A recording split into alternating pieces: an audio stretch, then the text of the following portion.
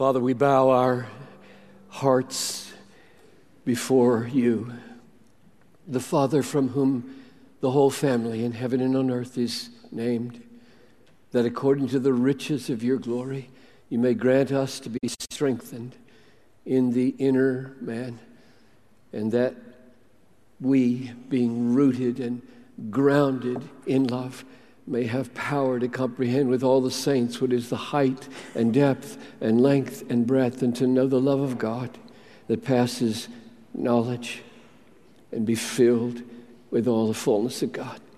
Lord, we know it takes strength to see you, strength to know you, strength to receive you, strength to rest in you.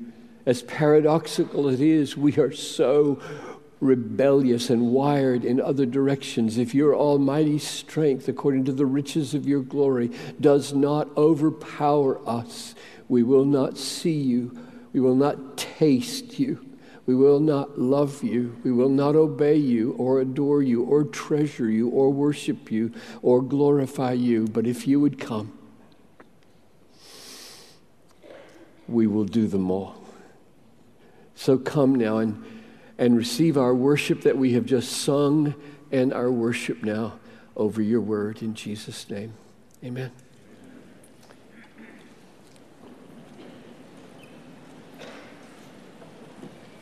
Amen.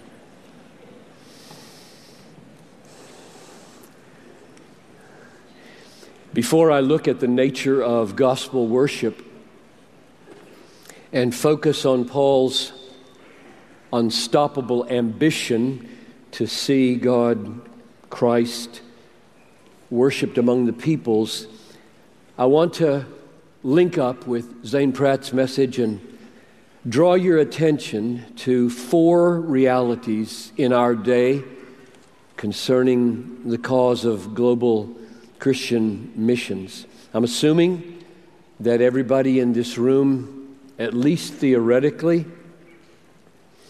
is committed to the cause of missions, seeking the glory of Christ and the conversion of sinners among the peoples of the world.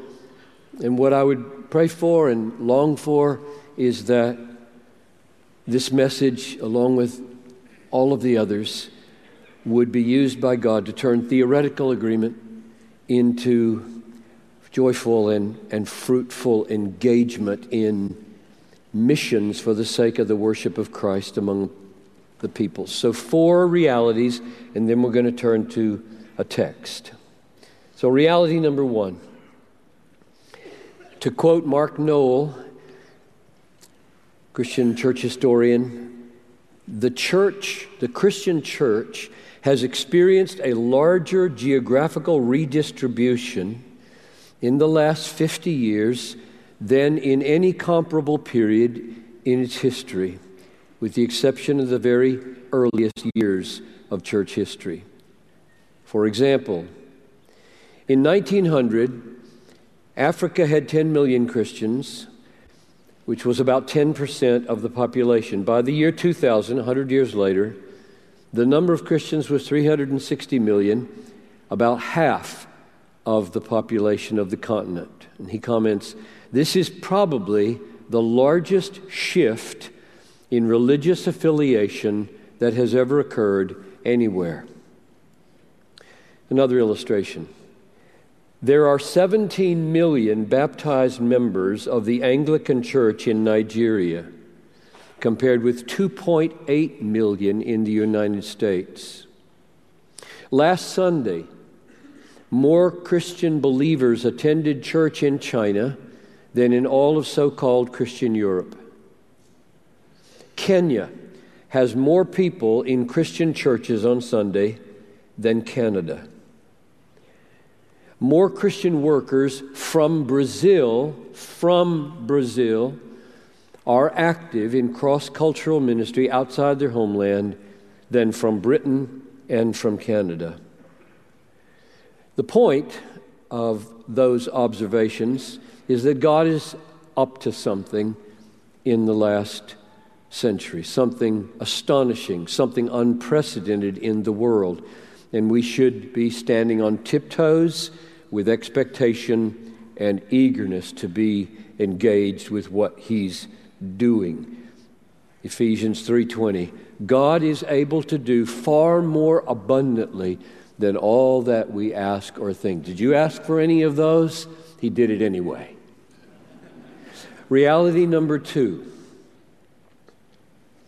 Nevertheless, our excitement, my excitement with those statistics every time I read them, is chastened by the centuries-long failure of the church to finish the missionary task.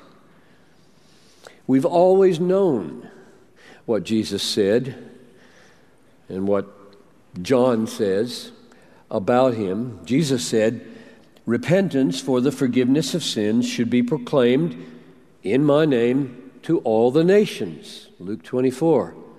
And John said, He ransomed people for God from every tribe and tongue and people and nation. We've known that. But whole centuries have gone by and decades of our own lives, and our hands have hung limp at our side in world evangelization. So, today there are 11,749 people groups in the world, according to IMB and peoplegroups.org, 16,547 according to the Joshua Project. If you're into this at all, you know there are different ways to count ethno-linguistic groups. For example, do you count Somalis as a different group in the Twin Cities and in Houston or Somalia? That's how you get the ambiguities of the numbers. So at least, let's say, 11,000 people groups total, and 3,235 are what are called unengaged, which means nobody that we know of is presently targeting, even trying to get to them. There's no justifiable explanation for this 2,000 years after the Great Commission. Think of the size of the evangelical church in the world, the churches that believe in the Bible and the Great Commission. There are about 300 million evangelicals in the world. That's 92,000 evangelicals for every unengaged people group. Or to just bring it home, according to City Vision, research group with John Mayer here in the cities, Twin Cities, there are 2,150 evangelical churches in the greater Twin Cities area. I'll say that number again.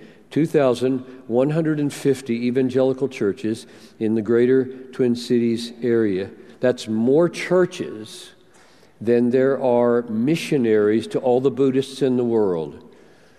500 million Buddhist people, 2,000 missionaries that we know of trying to reach them. And we have more churches in the Twin Cities than there are, and that's just evangelical churches. Doesn't count all the Catholic churches, which are many. 2,000 missionaries and 2,150 churches here, and think of all the churches in all the other metro areas, especially in the Bible Belt. So reality number 2 is the job is not finished, and there's no good reason for it. But it is finishable because people groups can be reached in a definable way. Reality number 3. Every Christian has some gift that is needed in the cause of world evangelization. And the great need of the hour is for joyful, sacrificial courage in the cause. In World War II, the merchant marines lost more men in proportion to the size of the force than any other branch of the armed services. They weren't a branch of the armed services. 1 out of every 24 died as 1,554 ships were sunk by the German U-boats, some of them 15 miles off our shore. They, nevertheless, were the means by which World War II was won by the Allies. There is no way Britain could have survived without the supplies that the merchant marines brought. Or, after the war was engaged by our side, there would have been no troops supplied without the means through the merchant marines. Today, an example of that kind of essential ply line would be in missions, Missionary Aviation Fellowship, just to pick one example. I use it just because I read an article recently where the president was quoted, and I was moved by it. Every 10 minutes, an MAF plane takes off somewhere in the world, providing essential links between frontline missionaries and resources that are needed. What's the need? Pilots, mechanics, courage, especially courage. John Boyd is the CEO. Here's what he said. What will not change is the centrality of Christ in MAF's ministry and how we need to position ourselves in many countries where there's a hostility towards Christianity.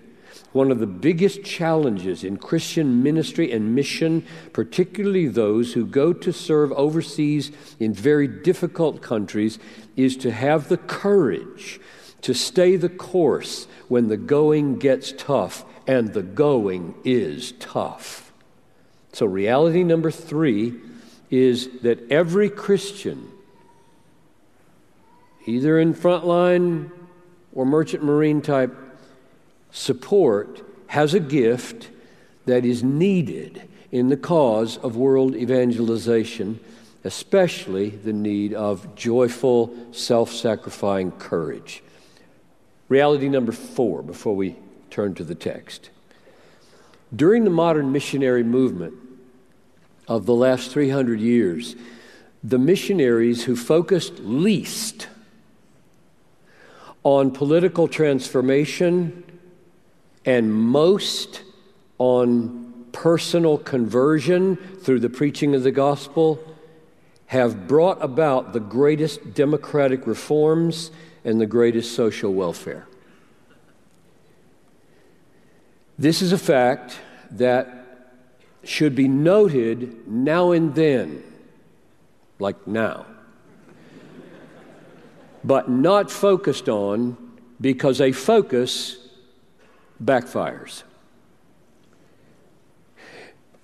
Robert Woodbury, professor at Baylor, published 5 years ago, and he defends this thesis as a sociologist and teacher of religion there. Here's his thesis. The work of missionaries turns out to be the single largest factor in ensuring the health of nations. But here's the bombshell. Quote, the positive effect of missionaries on democracy applies only to conversionary Protestants. That's his term. Conversionary Protestants. Protestant clergy financed by the state, as well as Catholic missionaries prior to the 1960s, had no comparable effect in the areas where they worked. Now, to be more specific, Woodbury's research makes this claim. Quote, areas where conversionist Protestant missionaries had a significant presence in the past are on average more economically developed today, with comparatively better health, lower infant mortality, lower corruption, greater literacy, higher educational attainment, especially for women, and more robust membership in non-governmental associations, end quote. Now, of course, being the scholar that he is, Woodbury admits, quote, there were and are racist missionaries, and missionaries who do self-centered things, unquote. But then he adds this, if that were the average effect, we would expect that the places where the missionaries had influence to be worse than the places where missionaries weren't allowed. or were restricted in action. And we find exactly the opposite on all kinds of outcomes, close quote. And then he concludes, most missionaries didn't set out to be political activists, but came to colonial reform through the back door. All these positive outcomes were somewhat unintended. So here's the lesson I'm drawing from that research and from my own understanding of Scripture. The way for missionaries to achieve the greatest social and cultural transformation is not to focus on social and cultural transformation, but on the gospel conversion of individuals from false religions and eternal damnation into the worship of the crucified Christ. Or to put it another way, missionaries will lose their culturally transforming power if they make cultural transformation their energizing focus. I'm going to read that sentence again. That's my sentence. Missionaries will lose their culturally transforming power if they make cultural transformation their energizing focus. And you can smell it in pastors and workers and missionaries who would be happy if it happened in a century, or who are driven by it. I'm saying the driven ones won't happen. There's a reason. There are several reasons. One reason for that is that conversion to Christ by the Spirit through faith accomplishes two things. One, rescue from the wrath of God and into the worship of Christ. That's one effect. And two, practical moral transformation of life. Neither of those effects is authentic without the other.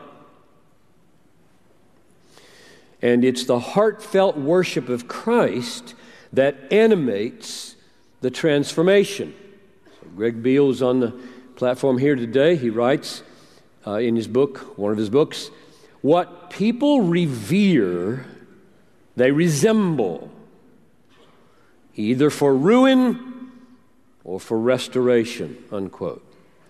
Therefore, those who pour their energy into restoration with no root in reverence fail. Gospel preaching missionaries with a passion to rescue people from eternal suffering have changed the world. That's statistically true, because that was not their focus. Which is why I said we should take note of this political effect now and then, like now, but not make it a focus, because as a focus, it backfires. So those are my four introductory realities that I see as I look out at the lay of the land, and I hope it awakens you to the importance and relevance of this afternoon's message, and now my effort to get at gospel worship in relation to Paul's ambition to see it happen among the nations. So I invite you to open your Bible to Romans 15. No passage. Pastors, you want a series, you want an agenda? Here it is. No passage from Paul's writings is more laden with practical implications for missions, global missions, than Romans 15. None. You could preach a year easy on this chapter and call it the year of missions. Don't recommend that necessarily. Just saying, you could. So don't feel like, I don't know where to go. You've just been told where to go in the Bible if you want to do a series on missions or come back to it over and over again. I'm going to limit myself to 6 important truths that I see here. Here, I'll just name them and then we'll go at it. 1, the gospel of God's mercy in Christ. Get that clear again. Number 2, the worship of the God of the gospel of mercy. Number 3, the importance of seeing peoples and not just people, as Zane underlined today. 4, the gospel ambition of Paul the pioneer. 5, the sending of a gospel church. And 6, the praying of a gospel people. Okay, here we go. Number 1, the gospel of God's mercy in Christ. Just to set us up again, chapter 15, verse 8, for I tell you that Christ became a servant. So Christ became a servant to the circumcised to show God's truthfulness in order to confirm his promises given to the patriarchs. Okay, stop there, and there's a purpose for Christ coming as a servant. And in order that the Gentiles might glorify God for his mercy. There's a second purpose. But let's get the servant gospel clear first. Here's what he said, Jesus, even the Son of Man came not to be served, but to serve and to give his life a ransom for many. So when Paul says that he became a servant to the Jewish people, this is the background. Even the Son of Man came not to be served, but to serve. And then Paul says it again like this. He emptied himself by taking the form of a servant. Meaning what? Being born in the likeness of men and being found in human form, he humbled himself by becoming obedient to the point of death, even death on a cross. So the servanthood was moving from equality with God, not being grasped, entering manhood, being born in the likeness of men, becoming obedient as a servant unto death, a particular death, a death on a cross. So in Romans 15, 8 and 9, Paul says that the aim of this servanthood is twofold. 1, a purpose for Israel. 2, a purpose for the Gentiles. So 1, to show God's truthfulness in order to confirm the promises given to the patriarchs. I have come to the Jewish people to validate everything that God said about Israel. And all the promises to Israel are yes in Jesus. And 2, in order that the Gentiles might glorify God for his mercy. So when the Jewish builders rejected the stone, what happened?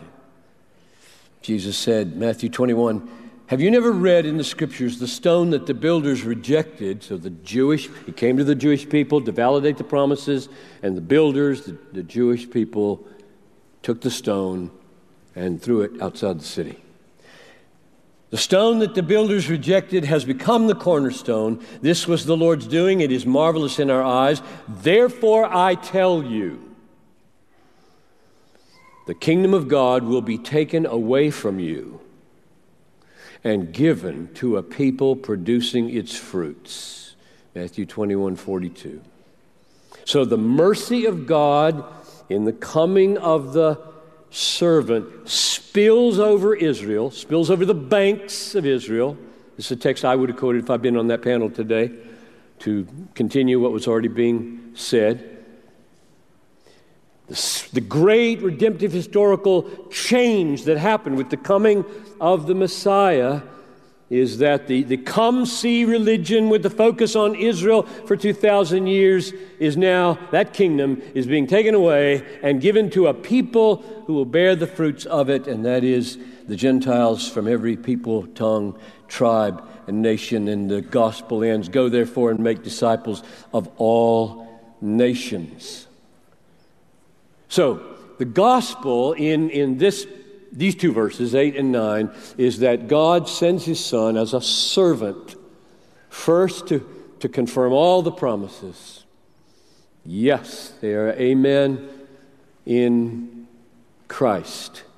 And when that's rejected, He spills over onto the Gentiles, and the world has never been the same since. That mercy, that servanthood goes out to save the nations.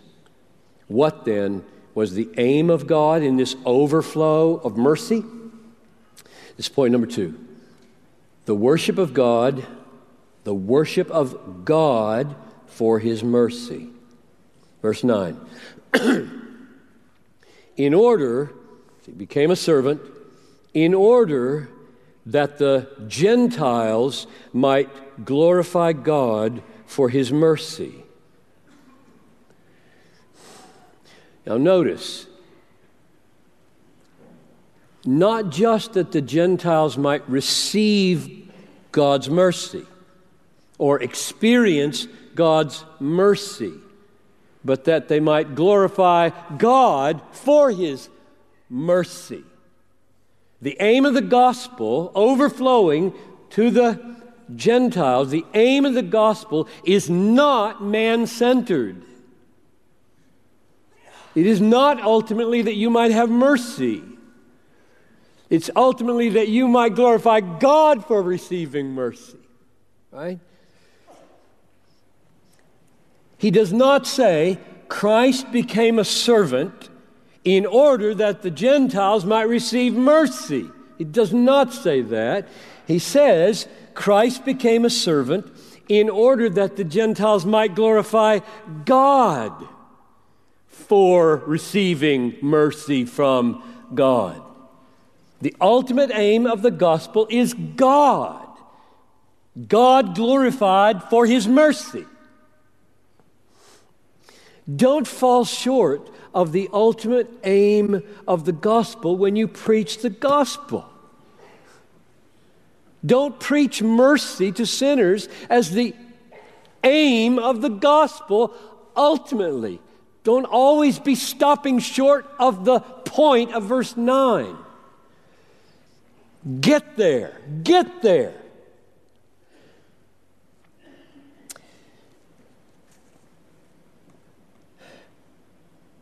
Not just that they might receive mercy, but that they might glorify God for His mercy. Mercy is a means, not an end. Savoring mercy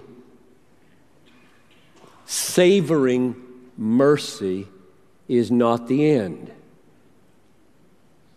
Savoring God for His mercy is the end. I wonder if your people ever hear you make that distinction. I hope they will. If you don't teach your people those seemingly slight adjustments, they will remain American man-centered people. They won't become radical, God-centered people. Because this text is written in a way to help us break out of making ourselves the end of the gospel. How does Paul unpack the word glorify? So the aim of the gospel is that the Gentiles would glorify God for His mercy. So mercy comes, sweet, wonderful, awakens us, and then what do we do? He says we glorify. Well, how does he unpack that? Verses 9 to 12, he does it with 4 Old Testament quotations. As it is written, therefore I will praise you among the Gentiles and sing to your name. Verse 10, And again, it is said, rejoice, O Gentiles, with his people. Verse 11, and again, praise the Lord, all you Gentiles, and all the peoples extol him. Verse 12, and again, Isaiah says, the root of Jesse will come, even he who arises to rule the Gentiles. In him will the Gentiles hope. In him will the Gentiles hope. So, how does he unpack the verb? Glorify, praise, sing, rejoice, praise, extol, hope. Now, when you read that, what do you do next? What do you do next? You try to think about the relationship between those words. Like, okay, is there some deeper, some higher, some means, some end, some cause, some effect? Glorifying God for his mercy starts with the emotion of joy and hope. The others are acts from that. Praise, sing, extol. Joy and hope are these impossible to create realities down here. Joy as you savor the merciful God now, and hope as you happily expect to savor him more and more in the future, especially the ultimate future. And then that joy and hope overflows in praise and song and extolling. So, I'm going to argue the essence of gospel worship. The essence of gospel worship is heartfelt, hope-filled joy in the God of mercy, overflowing in fitting expressions. Heartfelt, hope-filled joy in the God of mercy, overflowing in fitting outward expressions, which in Pauline thinking might be singing and might be soup kitchens. Romans 12:1. Your reasonable service to present your body to serve people, love people. Whatever joy it issues in for the good of others, joy in God's mercy, overflowing in song on Sunday morning and soup kitchen on Tuesday night, is worship. God is being shown to be worthy because you're satisfied in him and treasuring him right here. Otherwise it's vain, Jesus said in Matthew 15:8. So the essence, I'm saying, of worship is this heartfelt, hope-filled joy in the God of mercy. And the reason I say essence is because I know there are other emotions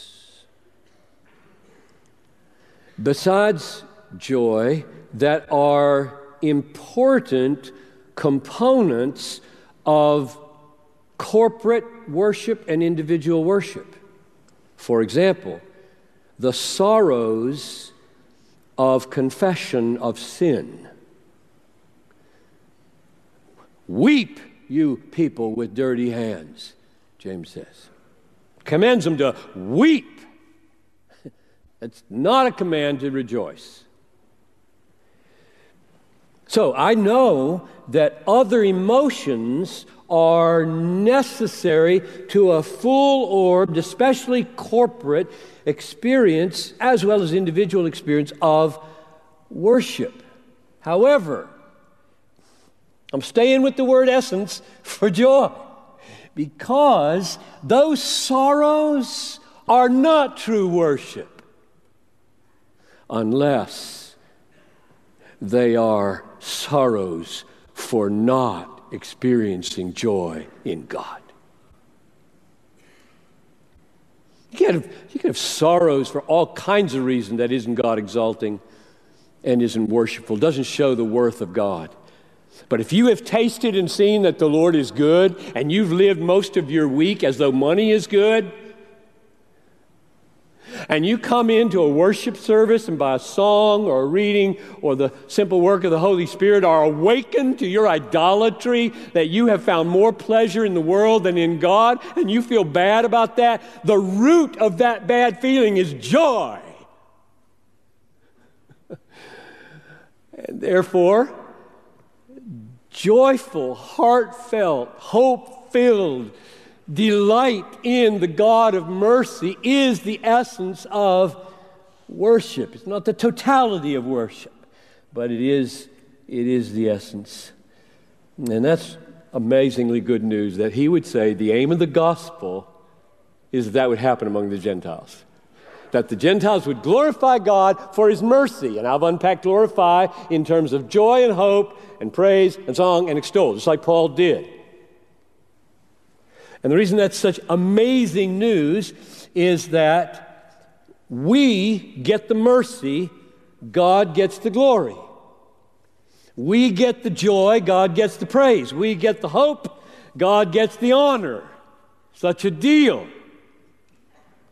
This is the best of all possible worlds. That God would set up the universe in such a way that his praise and his glory and his honor would be a function of my joy and hope. Amazing. So, we are calling the nations to be glad. Let the nations be glad. And that's not the opposite of let the nations worship God. That's the essence of worshiping God. Which is why the gospel is called gospel. Euangelion. Not whatever the opposite of you is in Greek. I don't know. You know? Okay. I should have looked that up. It's good news. It's good news. Because what I'm commanding you to do, namely, lay down all your idolatry and false worships, is to find your ultimate satisfaction in a God who finds his glory in that satisfaction. Such a world have we been given. Step number 3, the importance of seeing peoples and not just people. I'll go quick here because Zane hit this one well. So here we are, chapter 15, verses 9 through 12. It seems to me there's little doubt that the word Gentiles is sometimes used in the Apostle Paul to refer to individual non-Jews. I'm not disputing that. I think you can find instances where Gentiles refers to individual non-Jews. That's not what he's doing here. Here, verse 11 is the key. He quotes Psalm 117. Praise the Lord, all you Gentiles, and let all the peoples extol him. So the parallel is Gentiles and peoples, laoi, in the Septuagint, laoi, laos, not individuals, these are a people. I remember one time when I first started using the word peoples at Bethlehem, goodness gracious, a long time ago, a little girl looked over at her mom and said, "Is peoples a word?" I said, "Yes, that's a perfect question. Of course, people is plural. You don't put an S on plurals unless there's a worldview here. I mean, what a golden moment, right? Let's take a week, little girl, and talk about the world. Talk about the world he made in an S.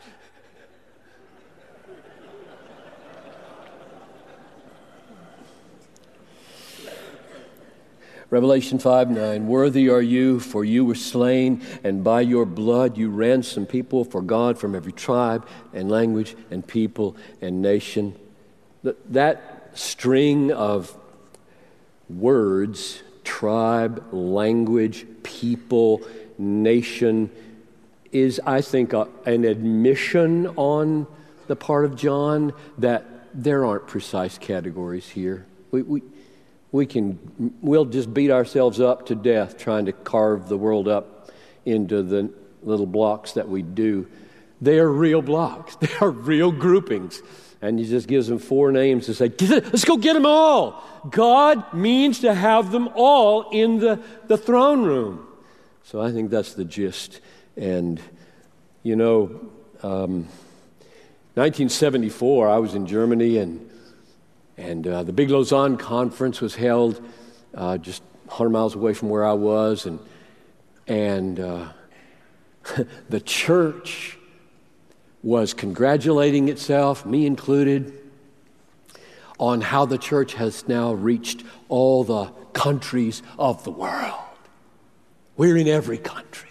Everybody's celebrating until one afternoon, Ralph Winter stands up and pops that bubble by saying, "Excuse me, there are 17,000 peoples, which is what go make disciples of all the nations means, not countries, means. And guess what? 90% of the missionaries are working with 10% of the most reached people in the world."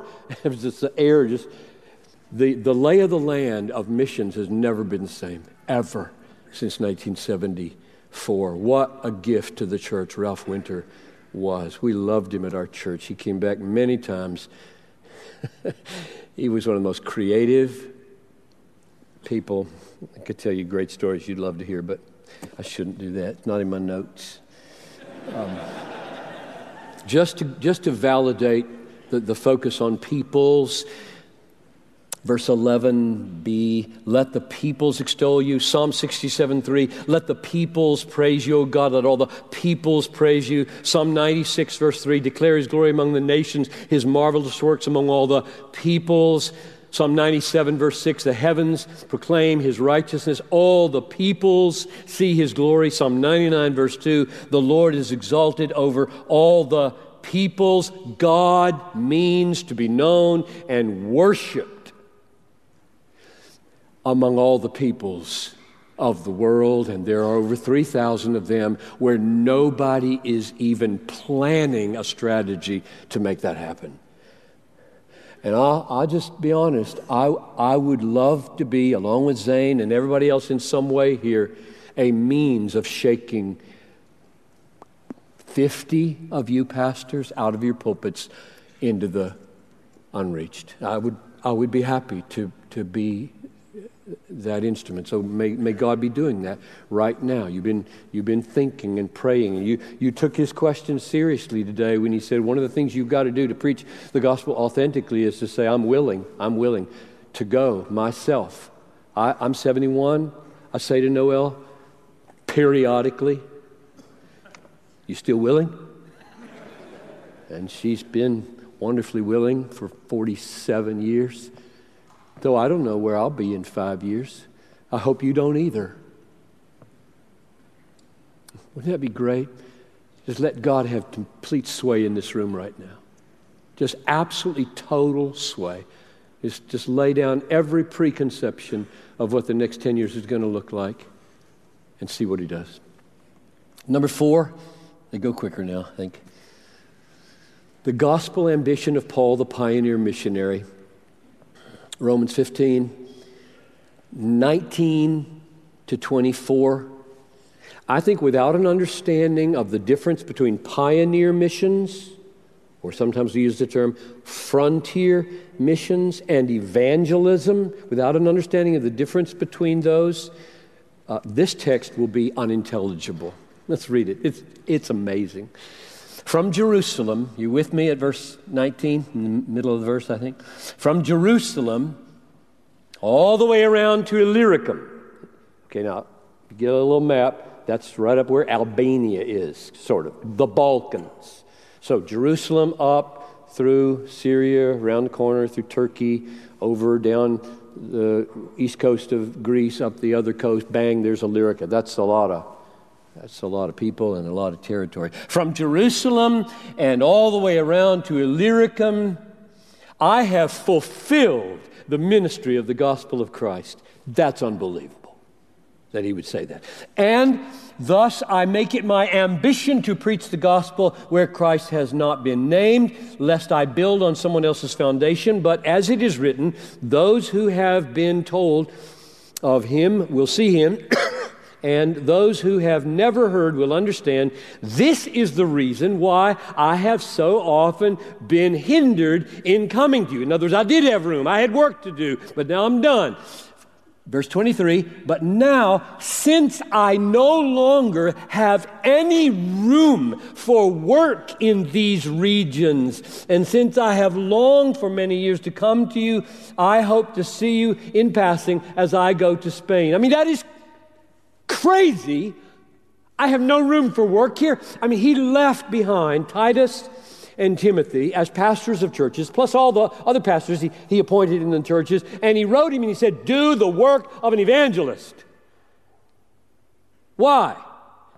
There's thousands of lost people in this region. Thousands and thousands of lost people in Asia and Bithynia and Cappadocia. There's thousands and thousands of lost people, and he says, I have no room here. I'm done. Now, there's a real simple explanation. There is such a thing as a missionary. Don't ever call everybody in your church a missionary.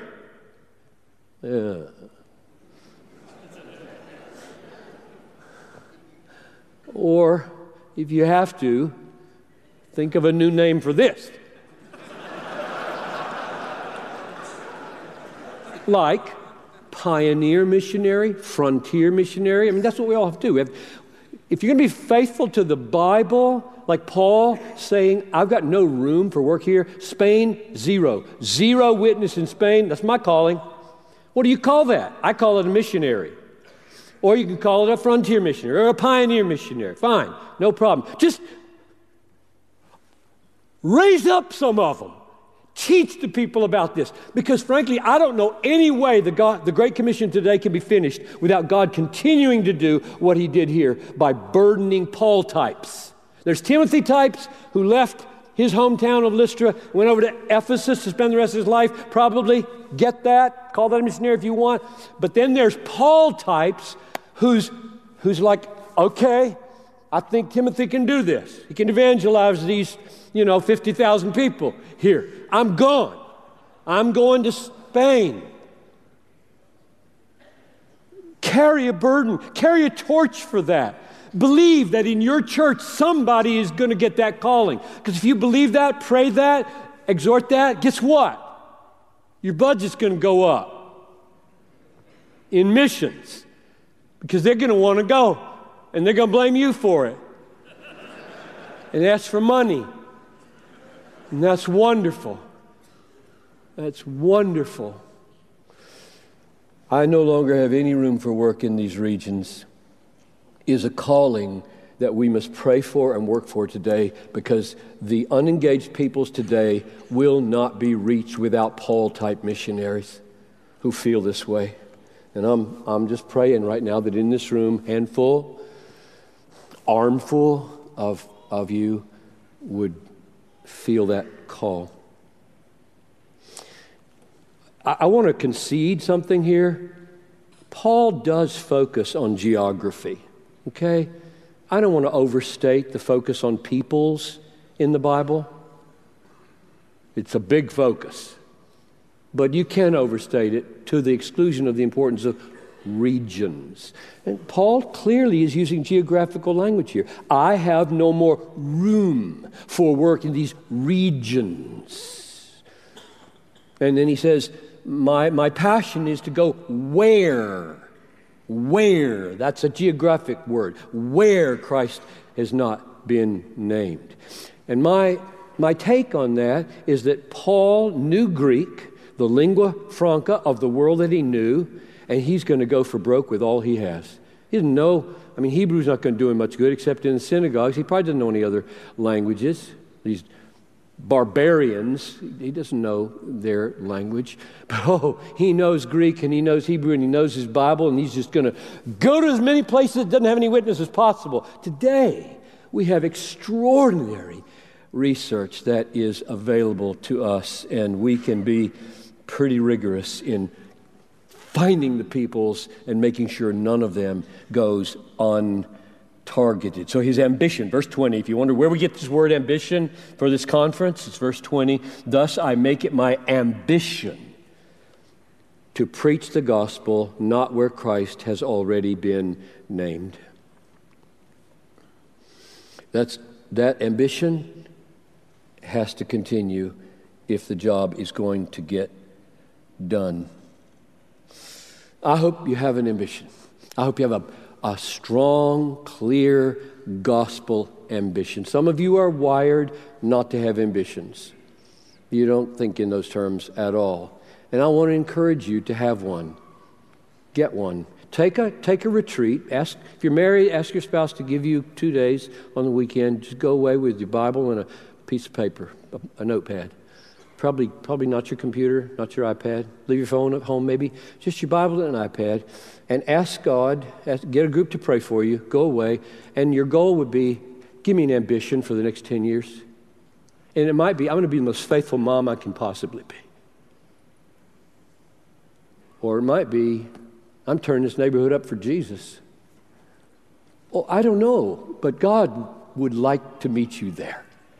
He would like to do that. I remember in my years of ministry, those periodic times when I just went away, or sometimes Noel and I went away together and just laid it out. Lord, say anything you want about the next 5 or 10 years. Just say anything to us. We just want to get the noise out of our heads and be available. Give us a mission. And I remember in 1993 when our church came crashing down, we lost 230 people, didn't grow for 4 years. And then we pulled a group together and said, let's try to re-identify ourselves, think who we are, see if we can survive. And in the middle of that, they sent me away to a retreat center. Get my bearings here. I don't know where East-West is, but I went to St. Paul. Somebody point towards St. Paul. You don't know where you are either, do you? Okay, doesn't matter. I went to St. Paul. And I rented a room for 2 days, day and a half, in a Catholic monastery over there in St. Paul. And they said, you come back with a mission for this church. It's on the walls of our church right now. And I said, God, I need an ambition.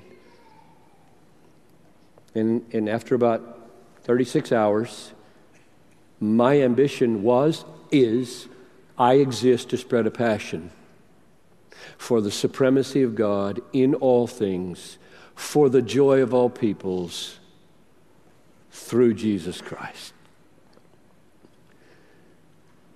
Find yours. Write it on a piece of paper and put it in your wallet or your purse. And then remind yourself why you exist. Because if you don't have an ambition, something like that, could be more specific, less specific. If you don't have an ambition, you know what? You coast. You drift. You just drift in life. You get up in the morning, you just do the next thing, and you drift. When Paul wrote, look carefully then how you walk, not as wise but as unwise, redeeming the time because the days are evil. He didn't mean drift. Redeeming. You see a day, you see an hour, you see a week, you see a decade, and you buy it for your ambition. Your God-given ambition that He gave you when you took your retreat in February 2017. Number 5, the sending of a gospel church. Verse 24 and 28. What makes it clear that Paul does not intend for all of you to be Paul-type missionaries is that he intends you to send him, not go with him. So I fully expect that the majority of you should feel zero guilt for being senders. Okay? I am one. I get that from verse 24 and 28. I hope to see you in passing as I go to Spain, to be helped on my journey there. That's it. To be helped on my journey there by you once I have enjoyed your company for a while. And then verse 28. When therefore I have completed this ministry, namely to the poor in Jerusalem, and have delivered to them what has been collected, I will leave for Spain by way of you. What did helping him on his journey mean? He's writing this. This is a missionary support letter. It's an amazingly theological missionary support letter. But the bottom line is, I'm coming, and you've read my 16 chapters of what I believe, and I would like you to get behind this mission. What did he expect that to look like? I think we know what he expected it to look like, because the church that we saw do it is Philippi, and he writes the book of Philippians precisely to thank them and praise them for how they did it, right? Philippians 4:10, I rejoiced in the Lord greatly that now at length you have revived your concern for me. You indeed were concerned for me, but had no opportunity.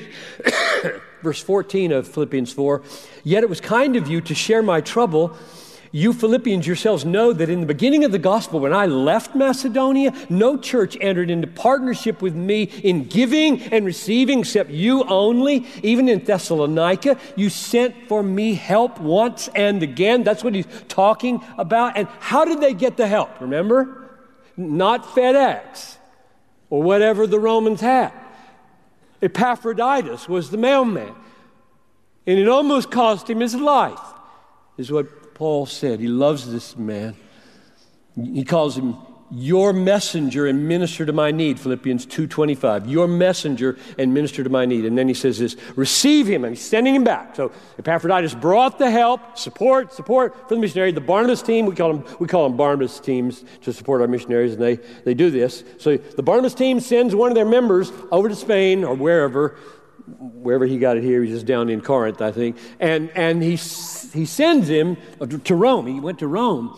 And receive him back in the Lord with all joy and honor such men, for he nearly died for the work of Christ, risking his life to complete what was lacking in your service to me. Would you dare say Epaphroditus did not have a holy ambition? No, you wouldn't. You wouldn't. And he's not a frontier missionary. He just kept him on the field. He just kept Paul doing what he's doing. Most of you are called to that. Keep them doing what they're doing. Raise them up, disciple them, like Zane said. Raise them up, disciple them, call them, equip them, pay for their education if you have to, send them, go to them, risk your life for them. Be a merchant marine if you're not a marine. And be willing to let one every 26 of the supporters be taken out, because they go into the dangerous place to make sure the troops are cared for. That's how you win wars, right? You lose lives to win wars. Finally, the praying of a gospel people, verses 30 to 32. And this is surprising. We got 3 minutes left. Here we go. I appeal to you, brothers, by our Lord Jesus Christ and by the love of the Spirit, strive together with me in your prayers to God on my behalf. What do you want them to pray? That I may be delivered from the unbelievers in Judea. They're dangerous. They don't like me. So that by God's will I may come to you with joy and be refreshed in your company. So if Paul's going to make it to Spain, he can't get killed in Palestine. So pray that I don't get taken out. That's what he's asking. Pray that I don't get taken out by the unbelievers in Jerusalem. Was that prayer answered?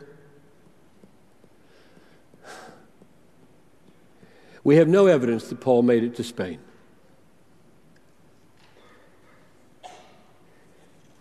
And he didn't get killed in Jerusalem, but he got arrested. Is it not the plan 2 years at least in prison, Caesarea. Has to save his life by appealing to Caesar. He does get back to Rome, not as a free missionary on his way to Spain in order to get killed as a martyr. So here's my question. Did they pray? Pray for me that I not get waylaid by the unbelievers in Jerusalem. It didn't happen. And I don't know whether they prayed.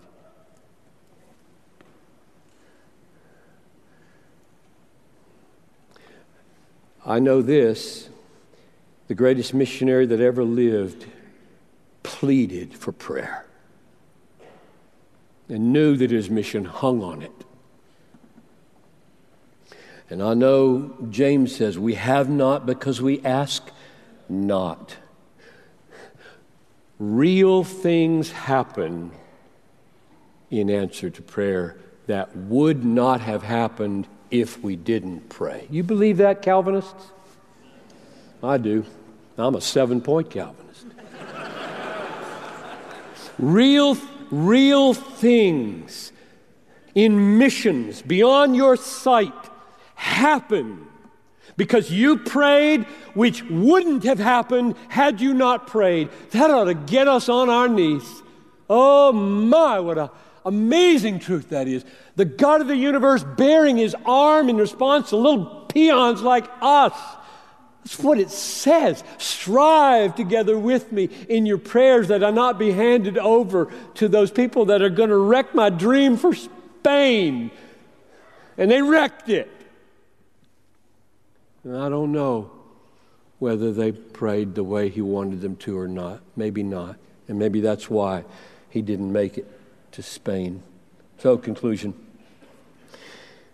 The gospel of God's mercy in the coming of the servant Messiah has this ultimate aim, that the Gentiles will glorify God for his mercy, which means that the aim of the gospel among the nations is worship, for all the peoples to join in worshiping the risen Christ. To that end, God raises up pioneer missionaries, and he raises up churches to risk their lives to send them, and he raises up prayers to protect them and empower them. That's what he does. In support of those missionaries, most of you are called to be that kind of merchant marine. Both the pioneer missionary and the supporter, sender are celebrated. Epaphroditus is a hero. He's a hero for Paul, and he's not a frontier missionary. He's a team member that risks his life to keep frontier missionaries where they are, doing what they're doing. God is doing amazing things in our day. The mission is not finished. There's a place for every one of you. And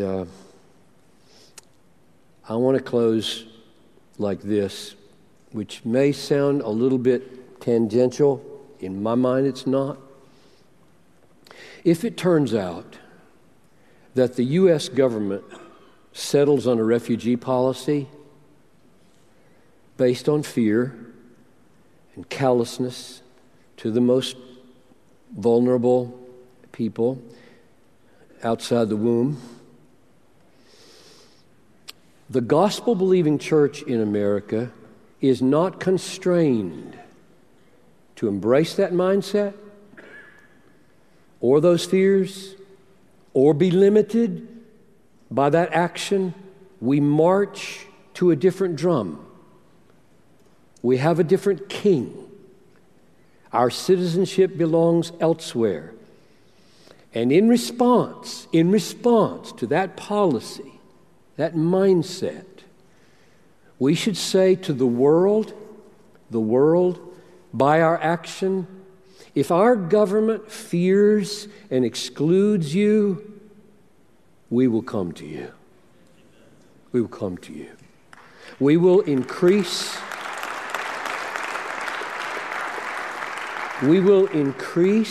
our age-long commitment to send and support a steady stream of missionaries and support workers out of America who carry the best news in the world and who care about all suffering, especially eternal suffering. And thus, we will bear witness that we are not governed by fear or by hardness of heart, but by Jesus Christ, who became a servant unto death, that all the peoples might glorify God for his mercy. Let's pray. So, Father, these are big words, high words, easy to say. And all of us right now in the quietness of this closing moment, I think at least most of us in this room would want to say to you right now, anything, Lord, anything you say, anywhere, anytime, any way, because you've promised you'd be enough. Like Zane said, I'll be with you. I'm going to the ends of the age with you. And I pray the pastors would be utterly devoted to raising up Paul-type missionaries and then producing the kind of radical senders who are willing to risk their life to keep them doing what they do. I ask this in Jesus' name.